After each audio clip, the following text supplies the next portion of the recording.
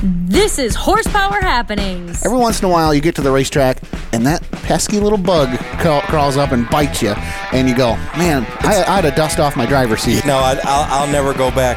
I'll never go back to full-time racing. Yeah. I'm too old. I mean, there's a lot of. This is Horsepower Happenings. Every once in a while, you get to the racetrack, and that pesky little bug crawls up and bites you, and you go, "Man, I ought to dust off my driver's seat." No, I'll never go back.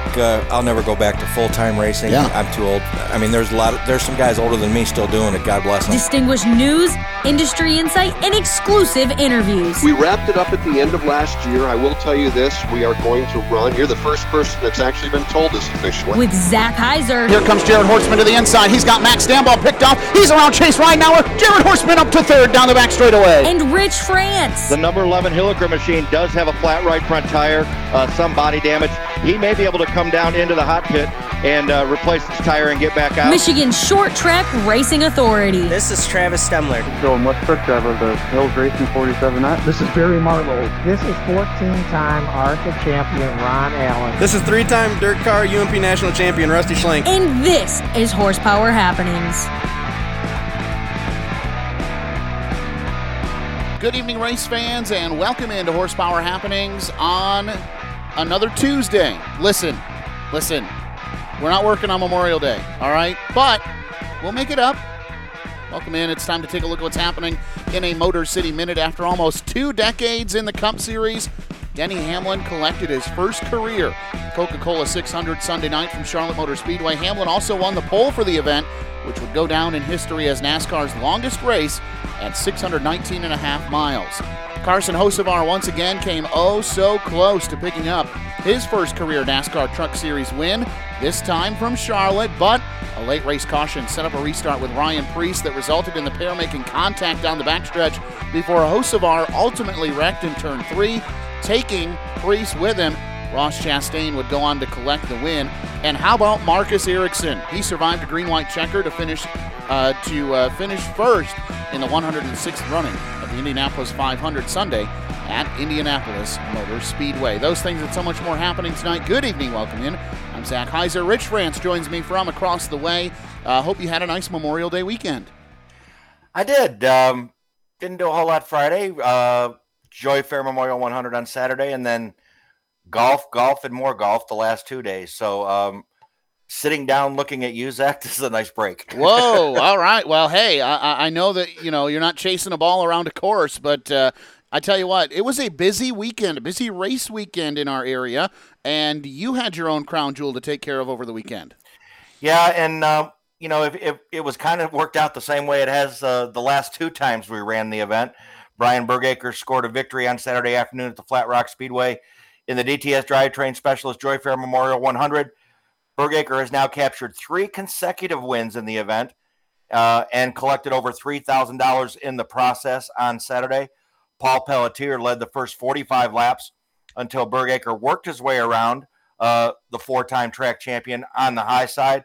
From that point on, Bergaker, who was also the fast qualifier for the event, was never seriously challenged. He had it on cruise control, although some of the finishes some good finishes were had within the top 5.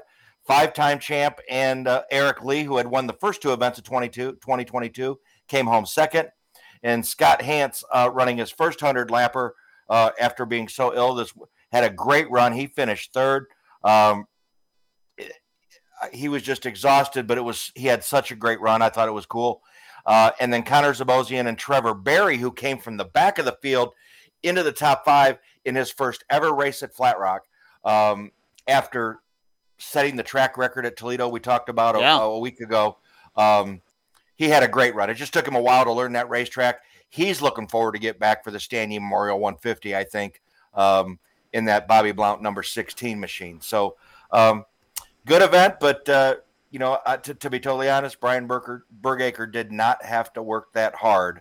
They kind of made it easy on him, I think. Well, I tell you what, Friday was pretty much a wash across the state. It was a tough go for a lot of folks to get racing in on Friday with rain really all across the state. Well, at least forecasted rain.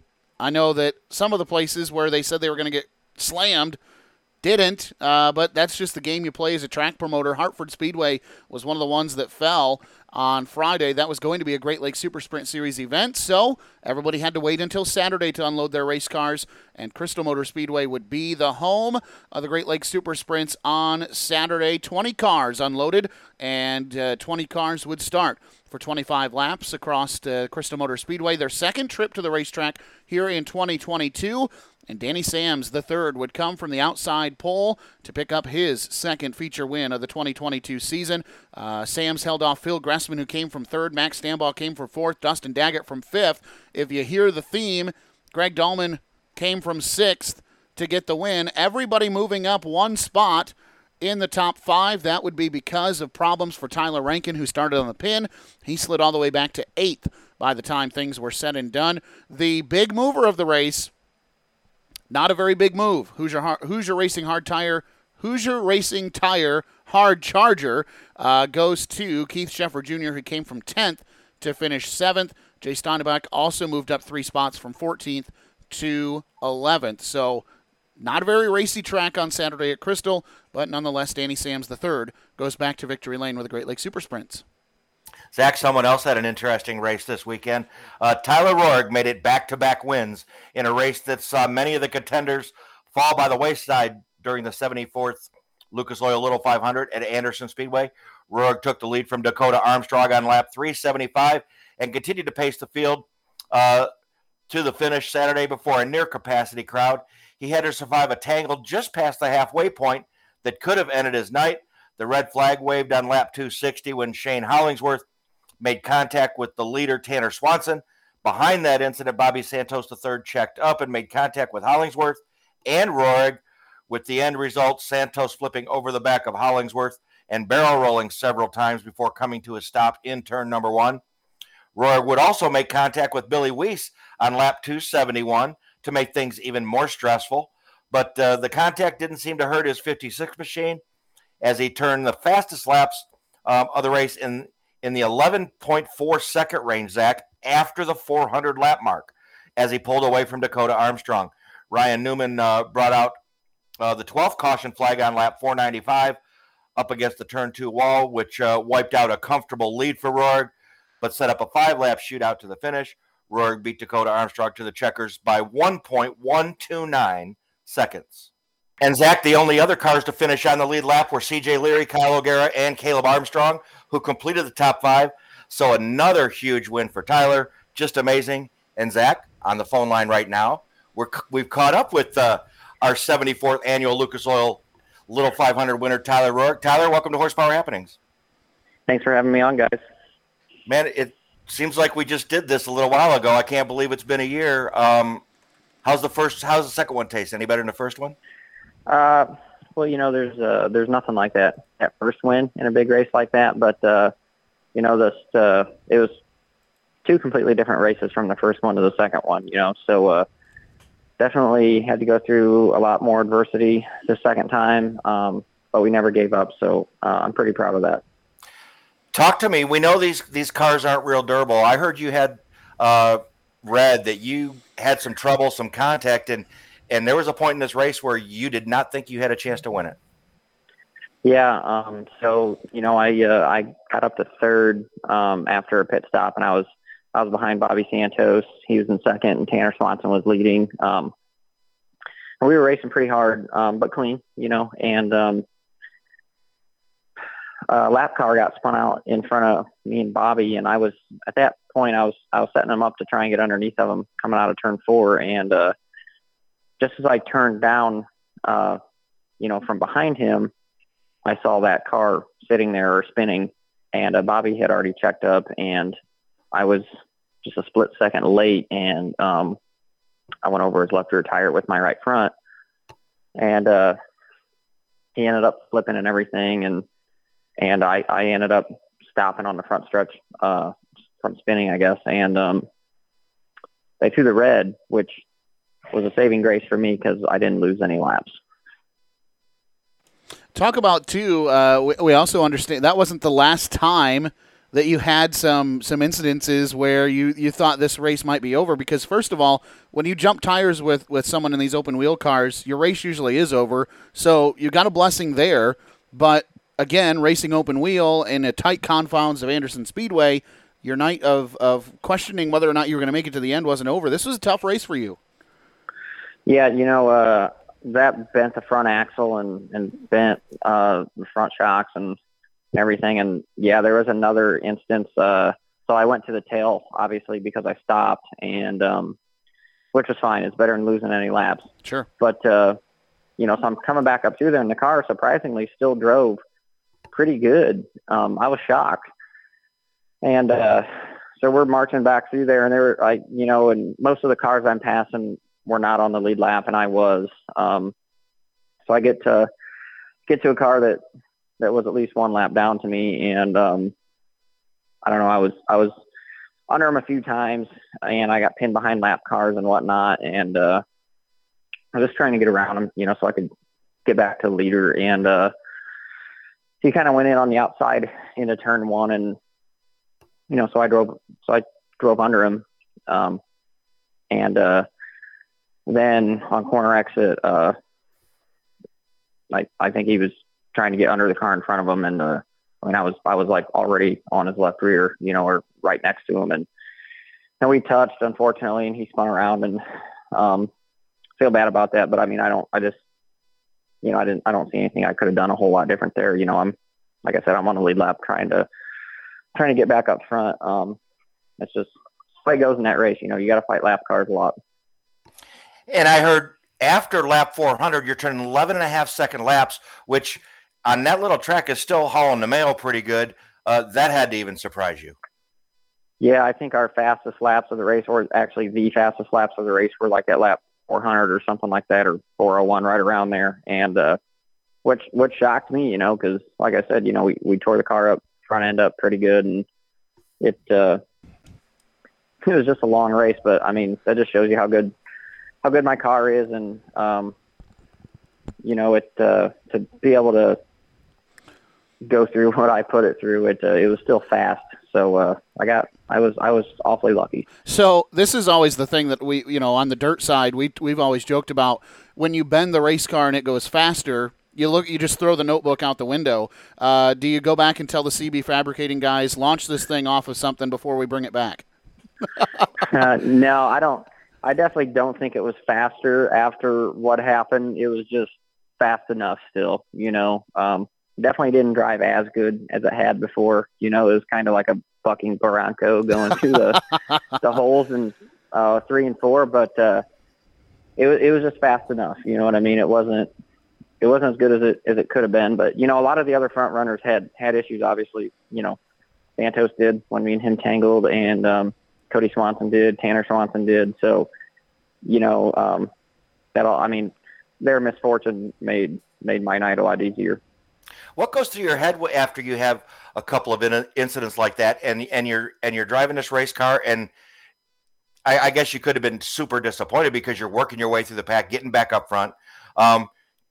Do you wonder? I know how detailed you are with your race cars, So, what are you thinking at that time? Are you like, I can't believe this?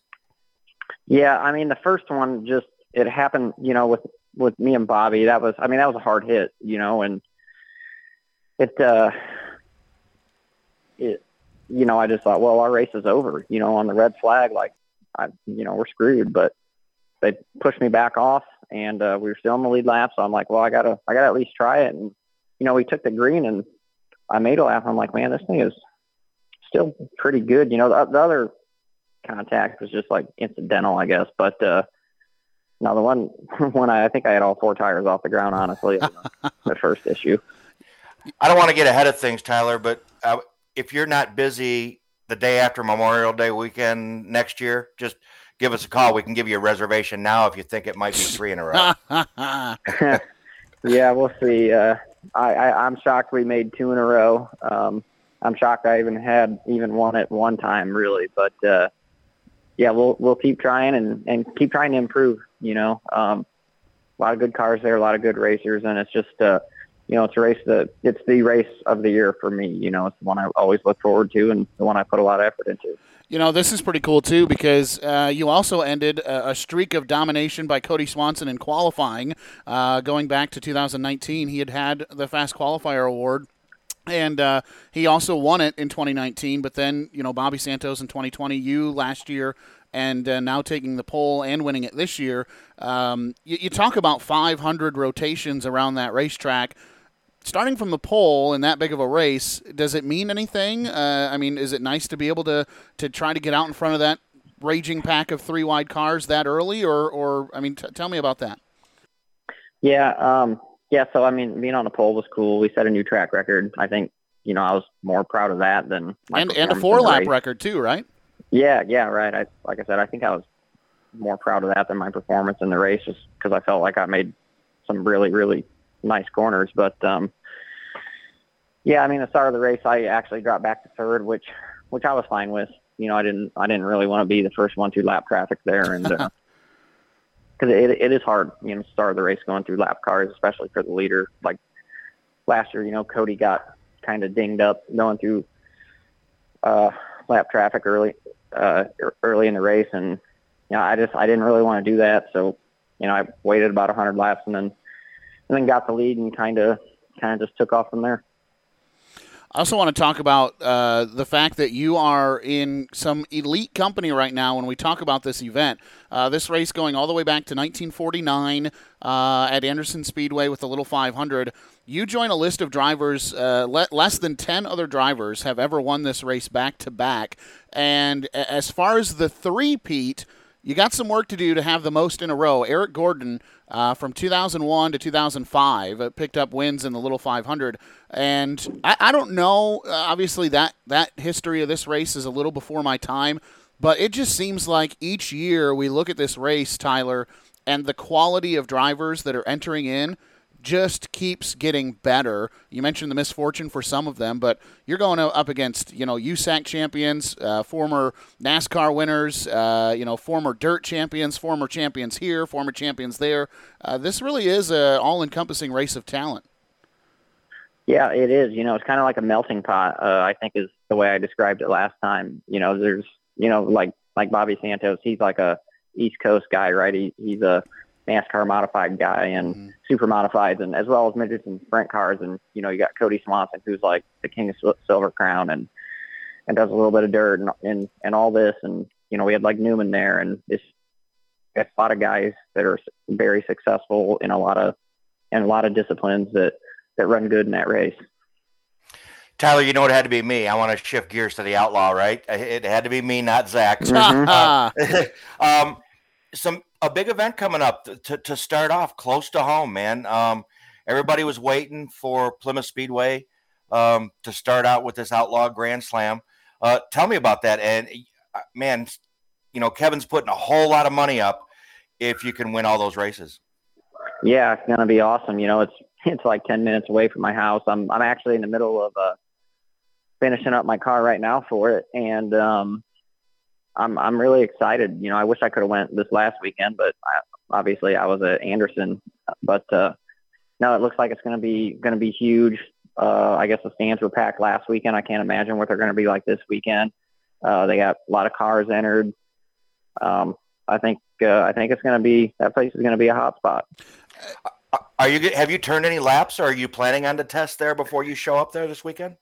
Actually, I made maybe 10 laps there before the Intimidator at Kalamazoo, but they had just done some work on the track and they hadn't repaved 3 and 4 yet, and it was pretty slippery, and honestly I kind of didn't learn anything, so I'm excited to get back and see what it's like now. And I was going to ask you that too. Have you seen the facility, since they got everything done? I know that a lot of us have seen what they've done on Facebook. I'm excited for them to have such a nice facility again. Not that it wasn't nice when it was dirt. I'm a dirt guy. I thought it was great when it had dirt on it. But this looks like it's going to be a really nice pavement track. Yeah, for sure. I haven't been there in a few weeks, but I know they're putting a lot of work into it, a lot of effort. I think it's not all going to come at once, right? It's sure. Kind of like a work in progress still. Maybe by the end of the year or next year, I think it'll be one of the nicest facilities we go to.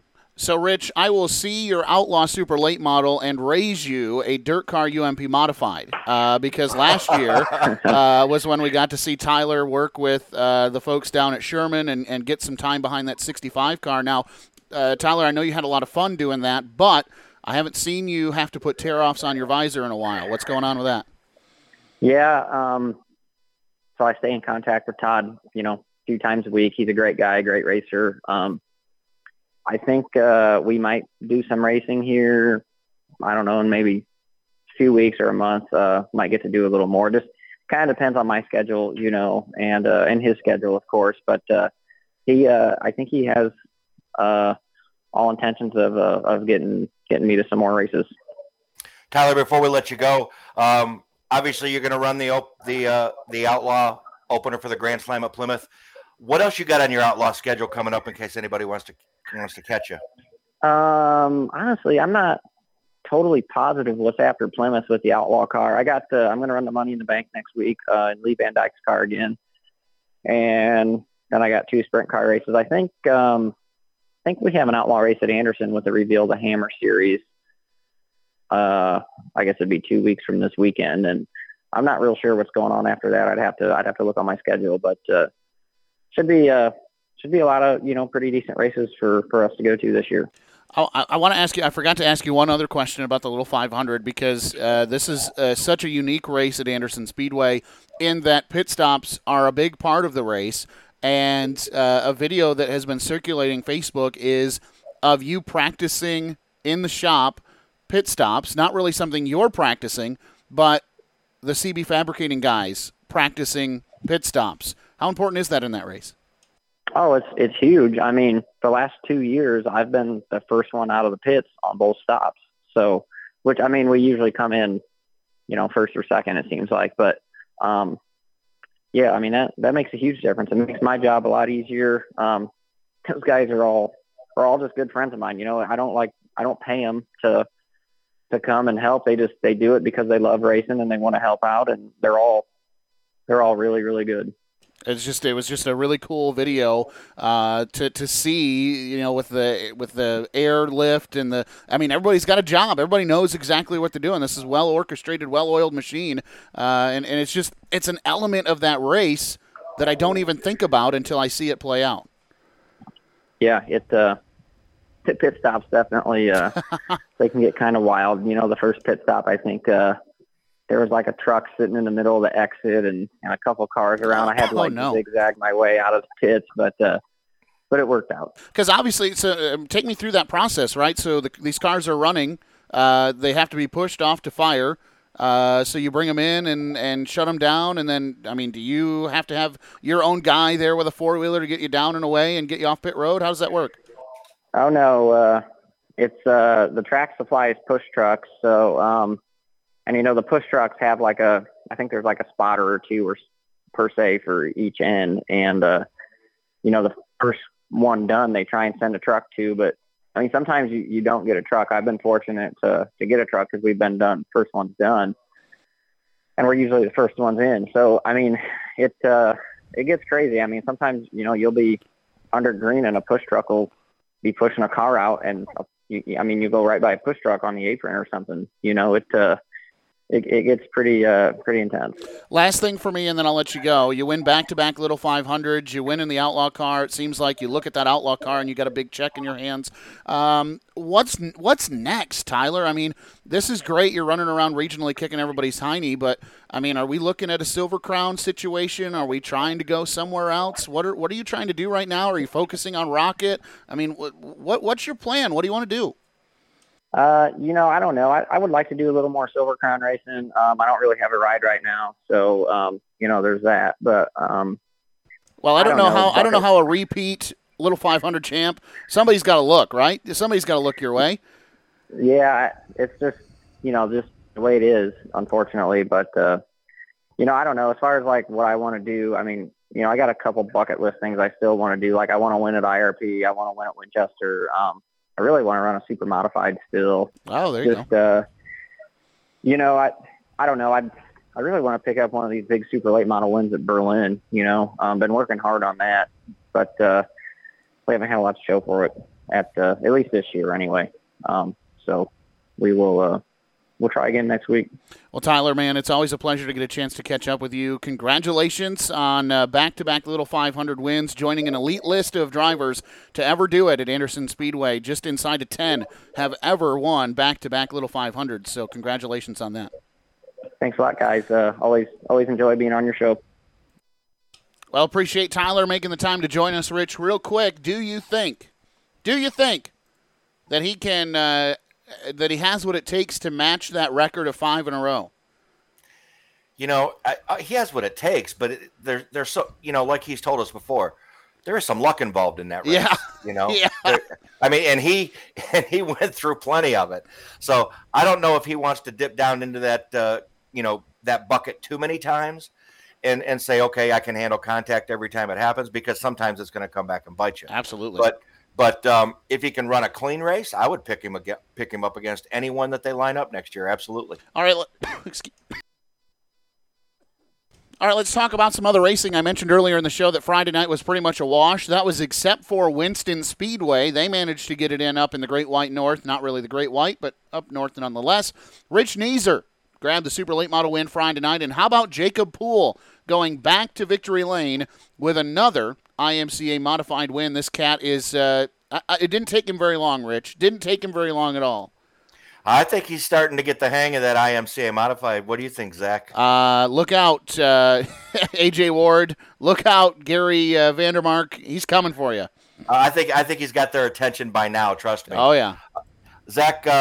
Berlin Raceway had they had a Money in the Bank qualifier this weekend, and I had to read this story. Bubba Pollard came up, of course, and picked up the win. So Bubba Pollard has a guaranteed starting spot in the Money in the Bank event. So nice run for Bubba Pollard. And at Corrigan Oil Speedway on Sunday, here's one, Zach. Hunter Jack picked up the pro late model win. I saw that at Corrigan Oil Speedway, and in his brother's car.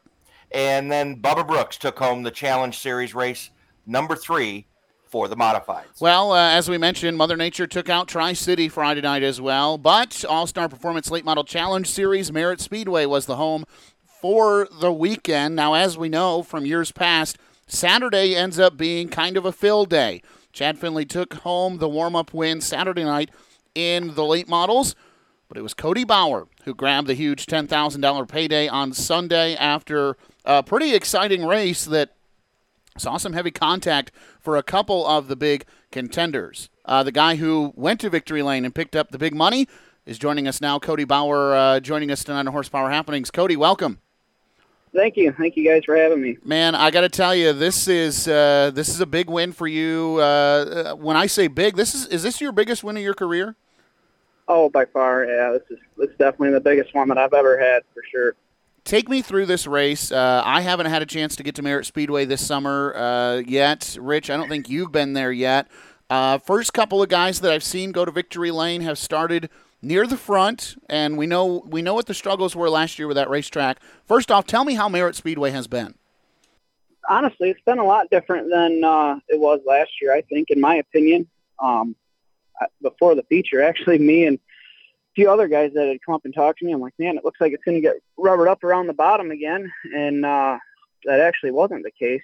I was kind of smiling when it was like that, because I started on the pole, obviously, but they went and put some water on the outside of it, and we took the green there, and Rusty went around me on the top. I'm like, holy smokes, I guess the bottom's not the place to be. Is anybody shocked that Rusty blew your doors off on the top, though? Yeah, I was, I don't know, I wasn't expecting it, honestly, I could tell you that, and it kind of moved to, one lane on the top there for a little bit, but I would say probably with 20 to go, once that blew off, it kind of moved around. I know at least when I got into lap traffic, I was able to move around quite a bit and do some passing around the lap cars. So I would say it was a pretty decent track. I mean, the first, 30, it was probably locked down on the top, but it definitely moved around throughout the night. Now, I have to ask you the tough questions because I was able to watch the video. Did you have enough to run Rusty down if that contact doesn't happen? I would have liked to find out. He actually, we ran different tire selection, actually. He ran a lot harder, and I went softer, and that's another reason I couldn't believe how good he took off on initial start and kind of walked away from me. But I feel like after about, 10, 15 laps, right after his incident, that my car really started coming into it. So I think it would have been a heck of a race, in my opinion, but I guess we'll never know. Talk about these long weekends too. For the racer, for the racetrack, for your equipment, you got the filler show, if you will, on Saturday. Now Friday got washed out, so that helped. But you got the filler show on Saturday, then the big show on Sunday. How do you conserve? Is there anything you learn by running both days? Did you run both days? Tell me about your weekend. Yeah, we actually did run both days, and it was, I would say, pretty similar track conditions. As far as running the top, it shocked me a little more on Sunday than it did Saturday. But yeah, it's definitely try and conserve a little bit on Saturday, and and I learned a few things on Saturday that definitely helped me get the car set up for Sunday to make it as good as it was. Now, it's not like you haven't won a race before, but it's the dollar amount, right? We all know that dollar amount changes things. You joined some elite company since this All-Star Performance Late Model Challenge Series started. Dona Marcoulier, Travis Stemler, Rusty Schlenk, all $10,000 wins. That's a pretty good group to be mentioned with. Yeah, it is too. It's I don't think it's still set in 100% yet, honestly, because we actually left after we won on Sunday and drove down to Indiana for the Rayburn Memorial, that $10,000 show there on Monday. So I got back home about 4:30 this morning and then worked all day. So it's starting to sink in now that we're starting to get settled down a little bit and get reorganized here, and it's definitely a good feeling. Like I said, it's I waited a long time for something like that to come my way, and man, I tell you, the feeling of that was just awesome. We've got to talk a lot in the past couple of years, Cody. I don't know that you sound any more positive since you picked up that Domination race car. Yeah, I mean, I've been happy with it since we've got it. That first car we got from Rusty, I mean, right out of the box, that thing, I won my first feature in a late model, I think my 4th or 5th night out in one of his cars, and I probably could have won 3 more if I knew how to drive it back then. But it's, these cars are awesome, and this new stuff he has going on, I tell you what, it's really working well on these tracks around here. And I mean, we've run downstate fairly well this year too, with some top-notch competition. So yeah, I couldn't be more happy with my car. Now, Rusty posted on Facebook that he told you before that race that he was standing on the roof of a Domination race car when the checkered flag fell. He didn't care if it was his or yours. And obviously he had his misfortune. Take me through that moment, that embrace on the roof of the car. It didn't look like Rusty was still angry about what had happened. He looked just as thrilled as you did that you put it in victory lane. Yeah, he was pretty pumped up. Like he said, that's probably the most mad he's been to the most happy he's been in that short amount of time. He couldn't be more happy for us and the team. And, a lot of guys, that whole Domination crew puts a lot of time and effort and, helping us on setup with everything. And it's definitely got us dialed in to where we were able to pull something like that off. And I can't thank them guys enough, Rusty and Dusty, Shane and all them guys over there in the shop that help, put these things together. Now, Cody, it's not obviously, like I said, it's not your first feature win, so it's not like you've never done that before. But this makes the wood tick coming up in August a whole lot more important because now you can win an event like that. Oh, for sure. I mean, last year when we brought that brand new car out there at the wood tick, we were fairly dominant there on Friday night with it, and just had a misfortune in the feature with a blown power steering line. So. I know we've been very competitive, in these things. It's just, between a little bit of bad luck and me honestly just learning and not making mistakes, has honestly been a lot of it. That's just me learning as a driver to, try and do the best job I can. And I think, the experience showed, Sunday I made very few mistakes, and I think that's what helped, lead to the win. And, I think it's important, too. I think people forget, Cody, because you came out and you were competitive in the late model right away, right? I mean, you were very fast with your modified. You always were. And then you got in the late model, and it only took you a couple of nights before you were competitive. Then you pick up wins, and I think it's easy. You travel so much. People forget it's only been, what, Cody, 4 years maybe?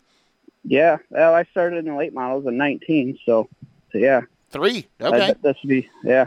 Yep. So it's been handful, and like I said, every year you're learning, as a driver and as working on the car, gaining that experience is huge to running up front in these races. You're running up front, top fives consistently. Eventually, one night the stars are going to align and you'll be able to pull one off like that, and that's just what happened with us on Sunday. You kind of spoke on it a little bit, and I want you to elaborate on this a little bit more. Everyone on this show knows who Rusty Schlenk is, 3-time Dirt Car UMP national champion. We know how he's going to be on the racetrack. He's not going to want to be around Donamar Coulier. He and Chad Finley don't exactly have beers together. He's a hard race car driver. Will blow the doors off on the top and is really good in big money races. We know who he is as a race car driver. What's the relationship like working with him as not a car owner, let's be clear, but as a chassis builder and as someone that you do business with? What's that relationship been like for you? It's been great. I mean, I can tell you, I couldn't, even if I wanted to, I couldn't afford to go get a brand new Rocket or a brand new Longhorn, and that's kind of why we made our decision when we went with Rusty was to kind of fit our budget as a race team of what we could do. And I tell you, it's been more than I ever expected it to be. The help that he's given me has just been phenomenal, and learning, what things do to the car and, how to make it better. And not only that, but just how to drive it better, what I need to do on the track has been huge. I mean, the help that you get there is second to none. I mean, I don't think I could get that anywhere else. And I think it's got to be pretty cool. You pull into that Bauer race shop, and 2 trophies. Dad packs one in too. You guys couldn't have had a better night than that. Yeah, that was awesome to see him pull off the win right before we went out. I'm like, man, I really need to step up to the plate here to make a great night. And the stars just aligned, like I said. And that was, I mean, our car was, like I said, after about 20 laps in, that thing fired off, and it was just phenomenal. I mean, I don't know how to explain it any better than that. It was just good. Like, it almost wanted to drive itself. So. Now, I got to ask, and I'm not making assumptions. This is why I'm asking. If Dad would have been the only one to win out of the shop, would he have let you know about it? Oh, I'm sure I would have got some bits about it for sure.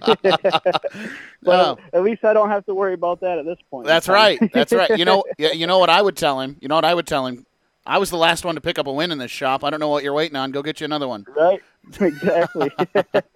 Yeah, and that's a domination car too. Like I said, the help you get with them guys is huge. They've done a lot of work to it this winter and went through and changed some things to make it better, and it's definitely shown these first couple of weeks with him as well.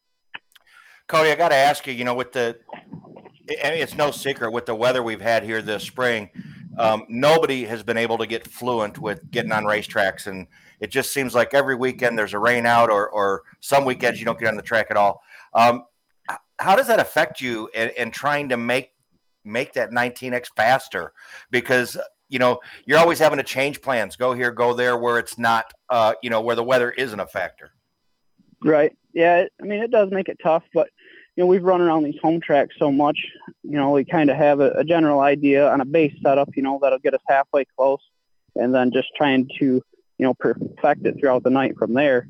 I think, and that's a lot of cases with a lot of guys that we race with, all the bigger name guys around here are that way, I feel like. As far as going to different tracks, like when we went down to Illinois and raced with them guys, we got our butts kicked, but I feel like down there, as a driver and as figuring out the car, I feel like it helps a ton. And, even that shows with, Logan Arntz. He went down there for 2 weeks with them guys. I think he made one show with them guys, and he comes home the next weekend and pulls off a win at Tri-City, which is probably one of the most difficult tracks to win on. And that's what I was going to say too. Is you just said exactly what Logan told us last week. Is I went to Illinois, got my rear end handed to me on a platter, and then I came home and showed these boys where it was at. Yeah, and I know exactly the feeling. It's hard to run with them guys, and when you can do it and go down there and you're running with guys with Devin Moran and like last night we were running with Ryan Gustin and Turbo and all them guys. They're hard to run with, and they make you better for sure. They definitely make you step your game up, both setup wise and driver wise. So I think that definitely helps when we come home to race our home tracks as well. Well, man, it's awesome to see you bag the big money. I know a small team like you and our current status in the world, that's going to go a long. Well, it's not going to go a long way, but it's going to help a ton. Right. Get you back to the racetrack, and congratulations, man. We're looking forward to seeing what you do the rest of the season, and go get you another one. Yeah, thank you. We're definitely gonna try for sure, and I definitely couldn't do it with all the people behind me. There's so many people that help me and my dad and keep both our cars going every week. So I just want to take a minute and thank them at least. Austin and Mike, Jake, Bob. He's been with me the last 4 years in the late model. I wouldn't be where I'm at today without him. Picking me up under his wing and getting me in a late model. So that's definitely huge. And, Rusty and their whole crew, my dad, hope I'm not forgetting anyone. All the guys that help me in the shop, that work for me and always help work on the car every now and again to make it possible for us to get there. And, I just can't thank them all enough. Then we got to wait a few days, and then you can thank the tire lab for passing your tire test. Right. Yeah. I'm better past them. We're all brand new. Starting on the pole, I wasn't putting a used one on. So, once that happens and the check clears, that would be definitely good for our team to try and, get stuff up to par here for these next few bigger shows. Man, congratulations again, and just want to say one more time, good luck, Cody Bauer. Nicely done, and we look forward to seeing you at a racetrack soon.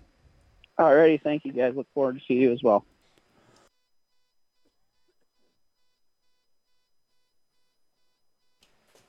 All right, Rich, this jam-packed show just keeps on getting jam-packed tighter and tighter and tighter because quickly we have to do the answers for last week's Gary Did You Know? Okay, so we had the first question we had, it was answered correctly, but nobody answered the other three. So okay. Hey, so we're not buying any gifts this week or no prizes this week. That's right. But let's go through these real quick and we'll. Gary was starting to do wordplay. Remember that? He's starting to play with words a little bit more on his questions, which I think are fun. But let's start out with this. Question number 1. What was Felix Brooks' favorite Flat Rock number? Now, I don't even know who Felix Brooks was. Oh, wow, really? This is back in the day. But Brad Bergevin got that correct. He must have found it somewhere. The answer was 555. All right. 555 was the answer. All right. And I thought somebody else would have been able to figure this out without doing too much Google research. But you could say this racing family in Indiana always has a road to heaven. I would have never came up with it. You would? The answer, the St. John's family. All right. So, yeah, the St. John's they run down there at Speedrome, Indianapolis Speedrome, run figure 8. So I have seen them race before, and I was familiar with that one. So I would have had to think about it, but at least I was familiar. So let's go. Question number 3. You could say this driver was all about craft beer. I like. And if you remember the teaser that we gave, yes, what it wasn't, right? I don't remember who we said it wasn't. It was not Dennis Kraft. Oh, that's right. That's right. Yeah. Yes. No, I like the play on words for this one. Right. So the answer is Rick Stout. Rick Stout. See, I like how these words are going. It's fun. Let's go to the final question. Question number 4. This driver was a rival of Harold McGilton and a real hot dog in his day. Gary. Do I got it? You want to give this one? How about the footlong Al Franks? There you go. Yes. That is good. That is good. So yeah, I it's cool. I like to play on words. It makes you think a little bit. to how the question's phrased. But we got to thank Gary for doing this every month for us. Everybody out, we always have a good time with it. We have a good time with Gary, and like we said, we had a couple of winners in April's quiz. So we'll see how we'll see. I'm really nervous. We'll see how Gary does with the June quiz coming up here in a couple weeks. And one of the first guys who picked up a big weekend win is just down the road from me. I probably could have gone to his house, had a couple cold ones, and done the show that way. Yeah, probably could have, Zach. But, he picked up his first must-see racing win of the year at Kalamazoo this weekend, and in dominating fashion, to be honest. We'll get into all that and more. Jason Blom, welcome to Horsepower Happenings. Hey, you guys. Thanks for having me.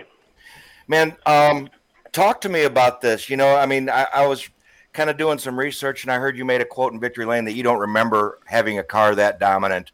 Was it that good? Yeah, it was hard to believe it was that good, just because everybody else was so loose and they had no bite in the cars at all, and we were just the opposite. I mean, I could pretty much drive that thing in there as hard as I wanted to and just had all the side bite in the world, and, man, it was just crazy fast. Is it the temperature that kind of and the type of pavement, which pavement track you're on, knowing how that reacts? When the tires get hot, does the track slick off? I mean, do you put all that into determining if you want a tighter or looser car? Yeah, pretty much.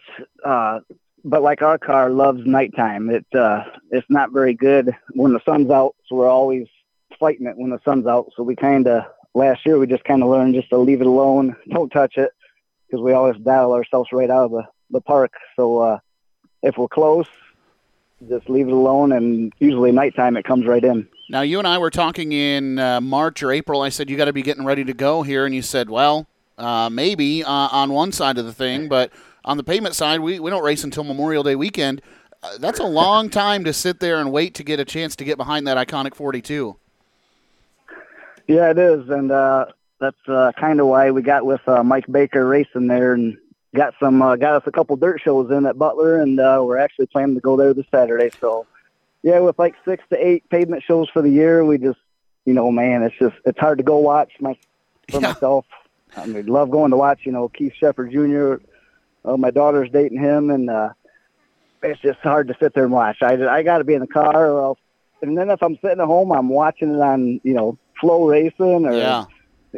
So I got to do something. So that's kind of why we did that deal. Tell me about that, because I know last year, you guys had to branch out a little bit to get your races in. I ended up seeing you down in Nashville with kind of a co-promoted race. I want to talk about that coming up in just a little bit. But the pavement sprint car world right now, and I've been saying this for a couple of years, winged sprint cars on pavement specifically, man, I don't like the way it looks in this area, just to be truthful. I don't know if it's blooming anywhere else in the country, but around here, Jason, it looks like it's a tough go for you guys. Yeah, it is. Like I said, I think in Michigan we got, 3 shows, and then everything else is out of state. And, yeah, it's just tough right now. I don't know if it's just a wave. The dirt's on a high right now and the pavement's down or right now. And then I know out west, Colorado, it's kind of booming out there, but I don't think they have much for dirt out there too. So you just kind of got to ride the wave, I guess, and, see what happens. Man, it's just, I think the biggest thing is we just lost so many cars.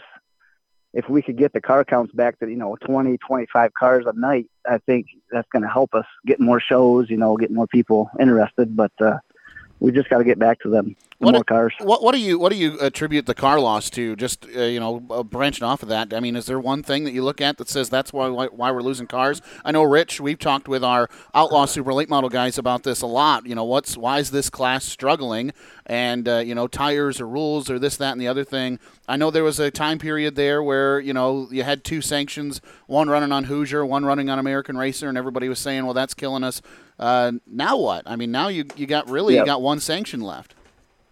Right. And that didn't help us, to start off the thing with the 2 sanctions going at it and 2 different tires going at it. That probably started the whole thing. And then now just everybody's either, going non-wing. They had, 40 cars at the Little 5, and we'll see what they bring, for their non-wing show coming up. But, just the wing thing kind of, I don't know if everybody just got mad and parked them or what, but yeah, just not a good deal. I just, hope it gets back. not sure what we got to do to get it back. Jason, we had Charlie Schultz on the show earlier this year, and I told him I deal a lot with Scott Schultz, no relation, at Toledo Speedway. Do you believe that maybe these cars at some tracks are just getting too fast? Yeah. I mean, back when we first started, we were 750 horse, and now they're pushing 1,000 horse. So I mean, every year it's getting faster and faster. I mean, it's getting crazy, really. But yeah, is it more dangerous? Is it more dangerous now? And the speeds are getting up there a little bit. I don't know. It's just, man, when they break, like Zach was down at Nashville, we had 2 axles break down there, and it destroyed the cars. I mean, the guys were lucky enough to walk away, but man, them big tracks if something breaks, and it's not that they're going that much faster. It's just all that downforce, G-force, whatever. It's just, if you don't have a brand new piece, brand new parts, it's going to find it and it's going to break. And man, it destroyed 2 cars last year. Let's talk about Nashville for a second, because you looked really good down there. I don't think we've talked to you since you went down. This was a collaborative between 2 sprint car sanctions and kind of getting together. Must-See was down there along with the it's right on the tip of my tongue. What's the name of that other sanction? King of the Wing. King of the Wing. Just the King of the Wing show. So at any rate, King of the Wings are there, and decent field of cars. Like you said, couple of guys break, couple of guys wreck. You had a really good showing, though. That 42 car was strong, and then some pesky guy that goes by the name of Bobby kind of got in there and ruined the parade. Yeah. Whenever Bobby's in town, he's tough to beat. But yeah, same deal. We kind of struggled for qualifying and heat race because the sun was out, and man, it came to life right when it got dark and took off there for a minute, and then we had one of them pesky yellows that. Yep. So I think we probably had a good straightaway on them or so, and then, that caught everybody up. And, I got to tell everybody, you asked me, you said, what do you know about this racetrack? And I said, watch your rear end coming out of turn 2. And sure enough, I saw you about skate up to the fence one time on the backstretch, man. I can't imagine running that place in a sprint car. Yeah, it was pretty wild. It almost reminded me of like a Winchester, it's just pretty high banked and high speed. And with that track, though, we had to run the restrictors and the injection. So it kind of tamed it down the straightaways. It's kind of like a 1 speed. It wasn't like pulling really hard like some tracks, but it really tamed down the horsepower a little bit and kind of kept it more even, I guess. Let's go back. Let's go back to Kalamazoo just for a minute. I think probably out of all you guys, I've probably seen Jimmy McCune race the most, just because I work at Toledo Speedway. And he's never, I don't know that he's ever missed a race in his life there, right? Because he's from there. Why would he was happy and had a smile on his face that he ran second. And anybody who knows Jimmy says, now something's wrong with that, because everybody knows how competitive he is. Right. Yep. I don't know if maybe just his car was off a little bit, so he was happy to at least get second. That could have been it. Or yeah. But like I said, it's kind of weird because last year we had the same identical scenario happen. He started out leading the feature, then I passed him about halfway to go and took off about half track on people, and we had a caution, and the same thing happened this year. And last year I picked the outside on the restart. Well, on the green flag, I almost ended up in the pits because it was not turning, and he ended up winning that race, and I kicked myself in the butt all year. Every time I thought about Kalamazoo, I'm like, I'm not starting on the top. If I have to restart, I'm going to the bottom. And that's what I did, and it worked out for me. Jason, you're a Michigan Motorsports Hall of Famer, and usually when we say that people are Michigan Motorsports Hall of Famers, they start slowing down, and I think about you, and I think about Brett Mann, 2 sprint car drivers still going hard in the paint, not slowing down at all. In fact, as you alluded to earlier, you picked up a dirt ride again for this year. Talk about working with Scott Baker and kind of how that team, I think it's a fair assessment to say you guys aren't firing on all cylinders right out of the box, but I think you're having fun. Tell me about it. Yeah, that's the most thing we just want to do is just go out and have some fun. And like I said, instead of sitting around during the weekend, let's go do some racing. And it's Mike Baker. He's out of Vicksburg area. That's right, Mike. I'm sorry. Thank you for correcting me. Yeah. Yep. His car's sitting there. It's for sale and everything. Just he said, hey, just go race it. And if we sell it, we sell it. And until we do, let's just go out and have fun at Butler and make some laps. And that's what we've been doing. And man, right from the practice out there, it felt really good and felt to get back in the in the seat for dirt. And then the first night out there, we were running second pretty good, and then, just slipped off the top side, trying to run it in a little too hard on the top, and just me getting back into the dirt mode is a little different. I mean, it's so much different as far as trying to see, because the pavement tracks are so lit up. Yeah. And now going back to the dirt tracks, I'm having a hard time telling where the corner is and how high I can go. And that's that Michigan Motorsports Hall of Fame status coming out. yeah. That pavement stuff kind of spoils you, Now talk about so that's a difference drivability wise. I mean, what's the crossover like? I think we've talked about this before. The downforce is so crazy on pavement because you're picking up speed and you got so much grip. And don't get me wrong, in certain scenarios, I know that you can get a lot of grip and a lot of downforce on a dirt car, but up here in Michigan, you're doing a lot of skating around, quite a bit different. Right, and it is. Yep, just when it gets really, really slick, it just you got to remember to use that like there's an egg underneath your foot, and then with the pavement, man, that spoils you too, because you don't have to worry about that egg a lot of times. But so yeah, just getting back into that mode, it wasn't too bad of a transition. Still trying to, get the setup for the really dry, slick places. So yeah, we'll see this weekend how it goes. And another thing too, just the bumps kind of really were bugging me. I mean, man, when I hit them bumps, I'm about flipping, and everybody else is going right through them, pretty nice. So I got to learn to get around them bumps. Jason, I may be mistaken, but I swore that 2 or 3 years ago when we had you on the show, you said, I'm going to step away. I've had enough of this. This is it. Do you remember having that conversation? No, I don't. I thought you were going to kind of slow down your racing a little bit and do it less, but it sounds like you're still going in high gear. I think I remember this too, because Jason, I think at the time you had a micro sprint in the garage. Oh, right. Yeah. Yep. Okay. What I think came at of one that? time, yep. But it just, man, if I have an opportunity, I'm just going to take it now, because that opportunity is it might not never get there again. So if I have a chance to jump in something, I'm going to do it while I can. So that's kind of why this is happening, You mentioned earlier, and I was going to ask you about this, and so you brought it up, as Rich would say. You brought it up, so I'm gonna run with it. You mentioned Keith Sheffer Jr. and the relationship that he's in with your daughter, and I thought when I saw that, I thought, man, oh man, I do not want to be Keith Sheffer Jr. I can tell you that right now. What's that been like to kind of see that connection and your relationship with Keith too, watching him as a young up-and-coming sprint car driver? Does it take you back to the days when you were, a teenage kid running around the racetracks of Michigan? It does, really. I mean, it's kind of weird because it's so much what happened with Jenny, my wife, and I. I mean, it's like to a T how this has happened with Morgan and Keith, with myself and Jenny.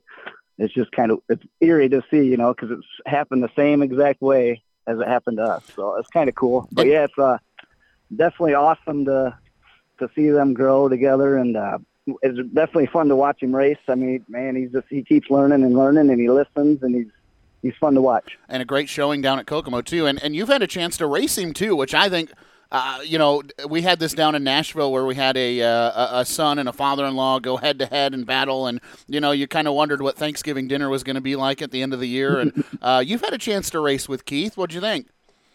Yep. Yeah, definitely a blast. We raced him at Crystal in his spare car up there last year, non-wing, and it was a blast because I was on his bumper the whole time. Man, if I could have just passed him, that would have been pretty cool. Yeah, man. Yeah. So talk to me about what else is going on. I mean, you're running this car for Baker. You've got the 42 car. Every time I see you, you're chomping at the bit. You're itching to get behind the wheel of something.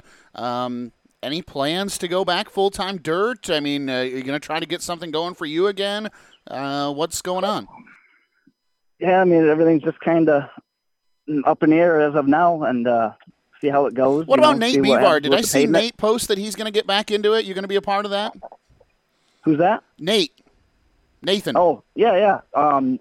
He's just getting a car together, just going to see where that goes type of thing, and but he's been helping us out on the other dirt car there, just, a little bit here and there. And so we got to thank him for sure. Bill Warner's been helping us back, my old crew chief back in the day, in the 90s.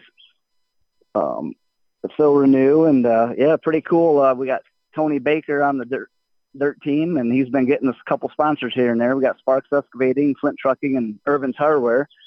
So we got to thank Tony Baker for that. He's my sister-in-law's boyfriend, so it's pretty cool. Jason, I'm going to piggyback on what Zach said, about the options of events that you have to go to on the pavement. It's a little less these days. Have you thought about, it seems like on dirt, you have all the options in the world. Any weekend you want to go. Have you ever thought about it, or do you just have that much love for the pavement where that's going to come first and everything else comes second? Mm-hmm. Yeah, it's just want to stick it out with the 42 guys. They've been so good to me, so I'm going to stick it out with them for sure as long as this keeps going. And they're almost at the end too.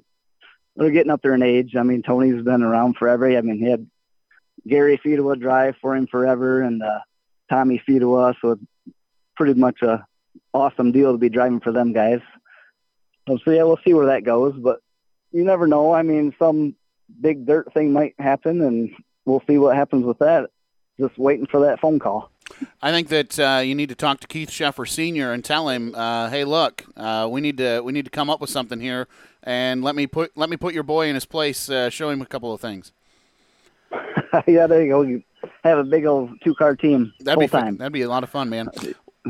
Yep. Well, I tell you what, it's always fun to watch you race. I know you were excited to get back behind the wheel of that 42 car, and also we were talking about your daughter. Is she running? Is it you? Is it her, or is it Jen? Somebody's running a Facebook page for you. Looks pretty good.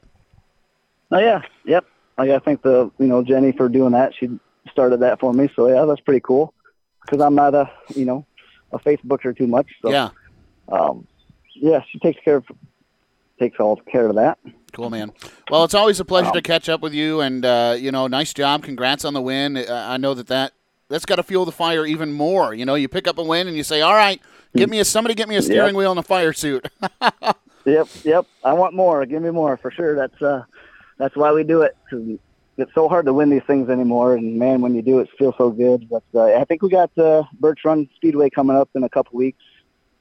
I think that's on a Friday, so I'll be able to hit Butler on Saturday, so we're good to go. And you said you're going to be back at Butler this coming Saturday with the Baker car. Yep. All right. Yes. Cool, man. Well, I always appreciate it. Thanks so much for making some time to chat with us, and good luck this weekend. Hey, thanks, guys, and thanks for having me. All right, time to put a bow on a jam-packed show tonight. And, Rich, we're going to put you on the road for the upcoming calendar as we take a look at what's going on this coming weekend. Rich France is hitting the road with the ARCA CRA Super Series as they head back to Jennerstown Speedway. $10,000 to win. All green flag laps for 150 rotations. Names like Casey Roderick, Stephen Nasse, Jesse Love, Michael House, Dalton Armstrong. They're all set to do battle at Jennerstown. How about some local favorites? Kyle Crump, Albert Francis, Jeff Versek. They're all getting set to go over to Jennerstown Speedway. And Rich France, you're going to have the duties qualifying around 5:15. First race of the night at 6 o'clock Saturday over in Pennsylvania. When you say you're putting me on the road, Zach, you're putting me on the road, aren't you? I'm telling you what, grab the Marlboro Light 100s, put gas in the old Ford pickup truck, and have some fun. Yeah, that's what it looks like. Also, and you got something this weekend, yes. Zach. I-96 Speedway, a 2-day show at I-96 for the full throttle sprint cars. Talk about that. Yeah, this is going to be a huge day. You got fast 410 sprints on the 410 side of things. Then the Great Lakes Super Sprints have the property sealed up with 360 sprint cars. And then on the non-wing side of things, the Great Lakes Traditional Sprints go head-to-head with the Buckeye Outlaws Sprint Car Series from down south in the state that we don't talk about. They're going to come up here to Michigan, and they're going to go head-to-head Friday and Saturday night at I-96 Speedway, 8 o'clock green flag for both nights. And coming up on Friday night, Tri-City Motor Speed will be back in action. Why? Well, Michigan Auto Racing Fan Club night this week at Tri-City Motor Speedway. If you're a member, present your card. You get in for free at Tri-City this Friday. Late models going for $2,500 to win on Friday at Tri-City, Zach. And Birch Run, we were talking about this. We learned about this initially at the Fan Club Bowling Banquet, Zach. Racing for Miracles, downright awesome night. Racing for Miracles benefiting Hurley Children's Hospital and the Children's Miracle Racing Network. Free ice cream, face painting, bike giveaways, 50-50 drawing for the kids. All proceeds go to the Racing for Miracles. Modifieds, 50 laps for the modifieds, $5,000 to win. All other house divisions are in action only. Features only on Friday night at Birch Run. Racing kicks off at 7 p.m. Yeah, this is pretty cool. We had a chance to talk to these folks during the Michigan Auto Racing Fan Club bowling tournament, and this Racing for Miracles benefit is really the real deal. And I'm bummed that I won't be able to make it over there, Rich. I know you are too. We talked about this event a lot in the off season, so I hope they have nothing but success. 50 laps, $5,000 to win for one of my favorite pavement divisions in the modifieds. So I'm bummed I'm going to miss this one. How many cars do you think they're going to have? I bet you they have close to 30. That's what I was going to say. More. Somewhere in the neighborhood of 30. Yeah. That's what for $5,000 to win, you don't see that every day. Yeah, I know. You know, it's going to be a good one, and it's a great cause too. So, and we kind of saw that when we saw the schedules come out, where we knew where we were going to end up working. We didn't know exactly where we were going, right? But we knew it probably wasn't going to be Birch Run once we saw the schedule. Yeah. So good luck to them, and good luck to everybody who's racing this weekend. I'm telling you what, the early forecast finally looks really good for the first weekend of June, so you should be able to get in on that. So I tell you what, get your backside, trackside. Rich and I don't care if you make the haul to Jennerstown or I-96, go up to Merritt. Just get out and support your local racetrack, and make sure you catch some racing this weekend. For Rich France, my co-host for Scott Manley who pays the bills, I'm Zach Heiser, thanking Jason Blond, thanking Tyler Rohrig, thanking Cody Bauer, and thanking you for tuning in to another episode of Horsepower Happenings, where next week we'll be back to our original time and place, Monday night, 9 o'clock, right here on Horsepower Happenings. You've been listening to Horsepower Happenings. Catch up on past episodes by logging on to horsepowerhappenings.com, and be sure to tune in next week to keep up on what's happening.